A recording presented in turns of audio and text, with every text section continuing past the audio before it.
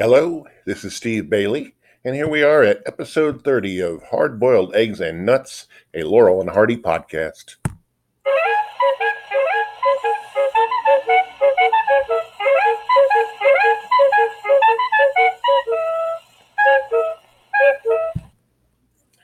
Now, for this episode, which I am calling A Night Out with Laurel and Hardy, I thought I would cover two of their silent shorts that both involve outings, and they're similar in some ways. For one reason, they both have a setting of a restaurant named the Pink Pup, which was actually a facade on the back lot of Hal Roach Studios. But it ends up being a nightclub where each film eventually takes place. Secondly, they are both quite the situation comedies. And in fact, that's about what they play out like, situation comedies from the 50s or 60s. Although one of them does it better than the other. And I'll explain that in a little bit. But the first one I would like to cover is from 1928, their Purple Moment.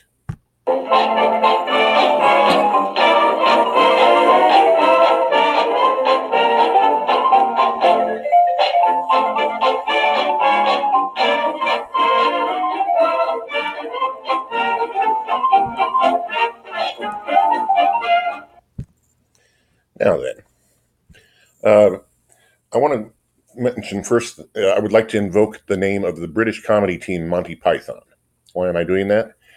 Because Monty Python, the members of that group, had previously worked on other comedy shows, and they discovered that they could write really funny sketches all the way through, but then they would have to come up with some punchline at the end that would top all the rest, and they found out 9 times out of 10 they couldn't do it. So that is why they resorted to what eventually became their famous comedy style of non-endings. Well, I mention that because, number one, I'm a fan of theirs as well as of Laurel and Hardy, and two, because this film is a perfect example of it being fairly funny all the way through and then having a terrible time trying to end itself. This movie is also almost a catalog of comedy cliches, and let me name some of those. There are the suspicious wives who make sure to grab every dollar of the man's paycheck as soon as he comes home. There are the equally conniving husbands who try to hide some of that paycheck and think they're being brilliant when they're actually being caught. We have very hostile women in the movie. In this case, 2 who wield, respectively, a pistol and a sharp knife. And lastly, we have the old biddy known as the town gossip, who has nothing better to do than to run around town and nose into everybody's lives. So with all that going against it, it still manages to be a fairly funny comedy until the end, as I say, and I will get into detail about that further. So let me talk about the movie. It begins with a title dedicated to husbands who hold out part of the pay envelope on their wives and live to tell about it. Well, needless to say, in this case, the husbands who hold out or try to hold out their paycheck are Stan and Ollie. Ollie isn't referred to by name in the movie, and Stan is referred to as Mr. Pincher. And that is probably because his wife is Mrs. Pincher, figuratively and literally. As soon as he walks in the door, she has to take every dollar of his paycheck. Or so she thinks. So after Mr. Pincher, who we will refer to from here on in as Stan, has come home and had his paycheck denuded from him, then Ollie and his wife come to the doorstep, knock on the door, and they come in. And the wives go off on their own, and Stan sees that Ollie is very upset and asks him what the problem is. He says, "My wife, she found my money. She's a bloodhound." And Stan says, "Well, my wife will never find mine. I'm a weasel." What he has done is, and it's a very clever sight gag, there's a painting of an old man on the wall of Stan's house. And it looks like a regular painting, but right where the fold of the pocket should be, it opens up to a secret hideaway place, and that is where Stan has been stashing the extra dollars that he could accumulate. So Ollie asks him if he has any money. Stan shows him the secret hiding place, and Ollie declares, "Well, we'll be men about town on your money." So the problem is they did not know that at one point Mrs. Pincher saw Stan hiding the money away, and she went to the secret hiding place and replaced the dollar bills with cigar coupons. So they walk off with this wallet, thinking it's full of money, and they meekly tell the wives, "We like to go out to the bowling alley." And when the wives quickly acquiesce, you can see on their faces they think, "We better get out of here while we can." So they do, and as they exit, they run into the town gossip, who is all primed to find them in wrongdoings. And she says, "Well, nice day for mischief," as she marches up to the house to talk to the women. So the boys go off to the nightclub, the Pink Pub, and the first thing we see coming out of the Pink Pub is two men rushing out. And there are two women following behind them, but they don't catch them. Then they are followed by the waiter, played by Laurel and Hardy veteran Tiny Sanford, who comes out and says, "Which of you two dames is going to pay the bill? That's what I want to know." And it turns out these two guys had taken the girls out on the town and then ditched them so that they would not have to pay the dinner bill. So Stan and Ollie observe this, and then the women observe Stan and Ollie, and they quickly come to terms. They realize that each has something to offer the other. And so they flirtatiously carry on for a minute. And just as they're about to go into the Pink Pub, someone else enters, a taxi driver who has been waiting to pick up the women and their dates. And so he's already accumulated a toll and would like to collect his money. And Ollie says, "Tut, tut, my man, let us have dinner first, and then we'll pay afterwards." So they all go into the Pink Pub, and of course the town gossip happens to see Stan and Ollie going in, and she says, "I knew it, women," and rushes back to tell the wives the bad news. So in the meantime, Stan and Ollie are talking to the women, and one of them declares, "If I ever find the guy who ran out on me, I'll kill him." And she proceeds to show us her knife, and the other woman quietly displays her little pistol. So we have a couple of rousing dates, just the kind of person I would like to be out with. And they go ahead and start their tremendous dinner.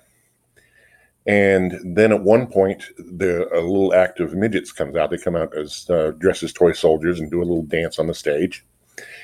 And everybody applauds. And Stan decides to be big, to coin a phrase. He says, "I'm going to tip these guys because they were so good."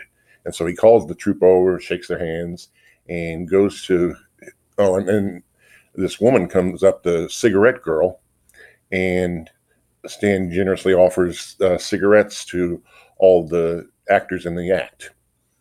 And so they go off, thankfully, graciously. And the woman is waiting for her money. Stan looks at the wallet and realizes what the story is. And probably the funniest part of the movie is his reaction then and throughout the movie of trying to deal with the fact that he thought he had quite a fund in his wallet. All he has is a bunch of coupons. Makes comedy out of just his simple reactions. The cigarette woman is still waiting, and he says, "Put it on the bill." So he manages to stall for time. Meanwhile, he tries to get Ollie's attention, but Ollie is too busy wolfing down the steaks. And then the taxi cab man is so irate that he has pulled his toll box out of the taxi cab and brought it to the table and points to it for Stan to show that they have already accumulated a bill of $12. And Stan starts to cry for good reason. Ollie is still oblivious of everything. He says, "Hey, take it easy, man. Sit down and have a juicy steak with us." And so Stan goes into hysterics. And they accumulate more and more dinner. And finally, Stan manages to get Ollie's attention, quietly passes the wallet to him under the table, and pretty soon Ollie has the same reaction Stan has. Not crying, but he realizes that he's in bad shape. So at this point, Ollie motions to him, "Let's try to get out of here." And at two different passes, the lights go down and an act comes on, and they figure, well, they'll sneak out of the Pink Pup while this act is going on. Unfortunately, Stan is not good at sneaking, and twice he manages to trip up a waiter who is holding a plate full of cake. So they get back to the tables and act like nothing's happened. And there are all these things going on. They realize what dire straits they're in. And then Ollie says, he says to Stan via subtitle, "What could be worse?" And Stan sees the wives come in, and Stan points to them and says, "That." So now they realize they have to duck the women, the waiter who is trying to collect the bill, and their wives. And so finally, the waiter marches up and demands his payment, and Stan tosses the wallet goes back and forth between Stan and Ollie like an errant football because neither one wants to deal with it. Finally, the waiter reaches out and grabs the wallet, looks in it, realizes what has happened, and all-out frenzy ensues. Stan and Ollie eventually get in a chase that eventually consumes both the waiter and their wives and the two women. And it goes back and forth like that for a while. And despite the cliches, the cliched characters, the comedy has been pretty funny up to this point. It's the ending that really bothers me. And Randy Skredved made the same point in his Laurel and Hardy book, so I know that I'm not alone. But in any case, what happens is Stan and Ollie end up barricading themselves in the Pink Pup's kitchen, trying to hold the door against these people who are trying to get in and beat the snot out of them. And so Ollie says, "I have an idea." So they both back away from the door. The wives come in and start haranguing them. And Stan says, "Tell them your idea."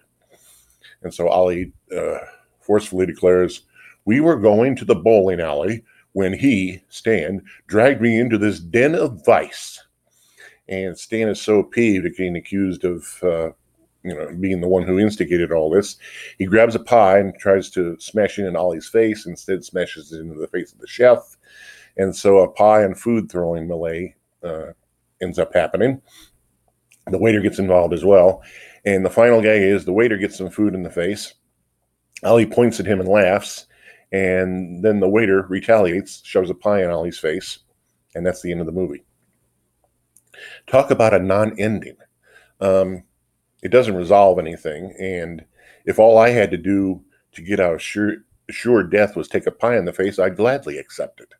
So it's funny that it builds up to this whole big thing and then none of it gets resolved. We never find out if the boys have any consequences for the unpaid bill, or either their wives or the date's going to kill them. All this is left up in the air at the end title. So if you can enjoy it up to the last 5 minutes, it's worth watching. The other movie I would like to cover is That's My Wife, and that is from 1929. It also begins with a title. It says, "There has been a serious misunderstanding in the Hardy family, and the misunderstanding is Stan." The first thing we see is Ollie's wife coming down the stairs with her bags packed. And Ollie wants to know what's happening. She says she's tired of Stan. She says, "He came in to stay for 5 minutes. He's been there for 2 years." Cut to a shot of a nonchalant Stan, a non-comprehending Stan, smoking a cigar and relaxing on the couch. And the wife finally declares, "Either he goes or I go." And Ollie just can't bring himself to kick Stan out, so the wife goes. And Ollie drops a plot point at this point. As she's heading out the door, he says, "But Uncle Bernal won't give us his fortune if you leave." And she says, "What do I care for money?" She knocks over a plant and goes out the door. Then opens the door and knocks off another plant before she finally leaves. And Ollie goes up to Stan, and Stan finally reaches the conclusion, "Maybe I should have gone." And so from there, Stan and Ollie end up having a fight. And Stan finally, too late, realizes that he should leave. So he stomps upstairs to pack his bag. So again, it's been established that this Uncle Bernal has a fortune waiting for Mr. and Mrs. Hardy as long as they're happily married. And guess who shows up at the door but Uncle Bernal? So Ollie lets him in and tries to placate him, sets him on the couch and says, "Let me go talk to the wife. I'll let you know she's here," because he wants to meet the wife. He says, "I'll set you both up in a fine new home if you're happily married." So you can pretty well guess what happens from there.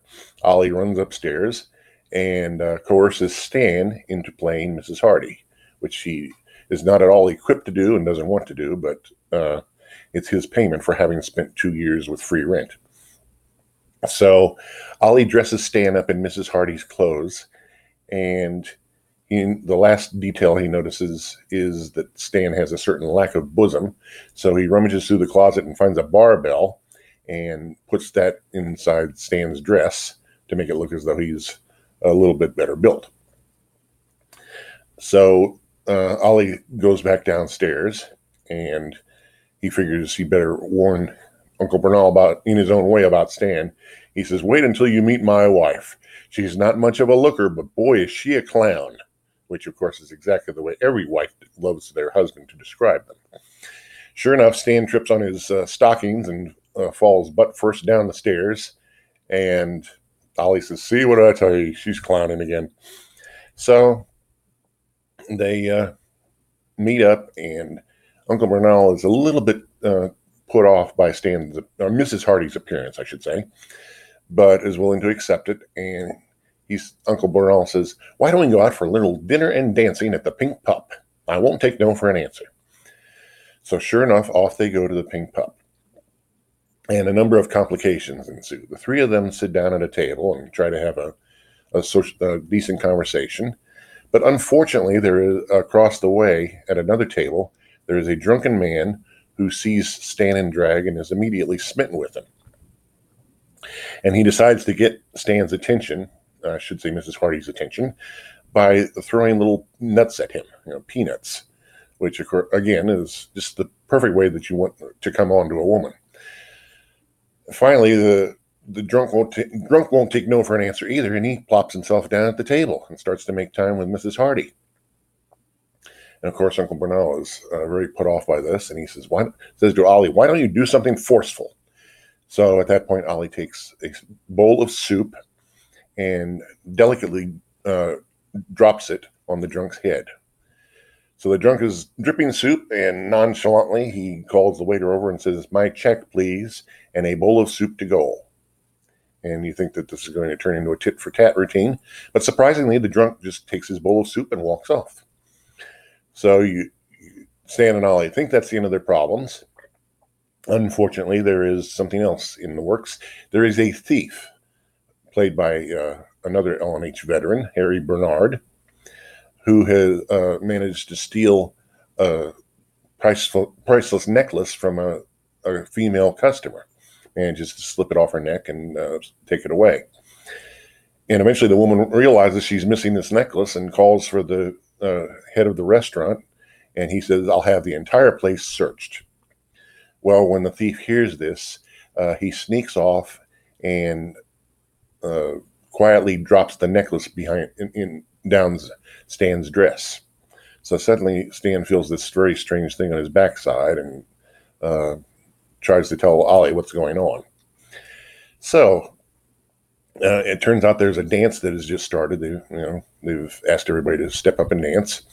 So Ollie uses that to try to help Stan find whatever is bothering him inside his dress.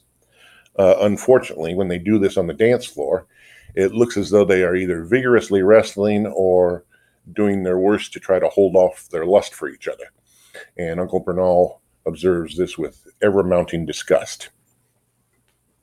So this goes on, and it's actually pretty funny because Stan can't figure out what's in the dress, and Ollie is going to great lengths to try to get him out of it, the necklace, that is.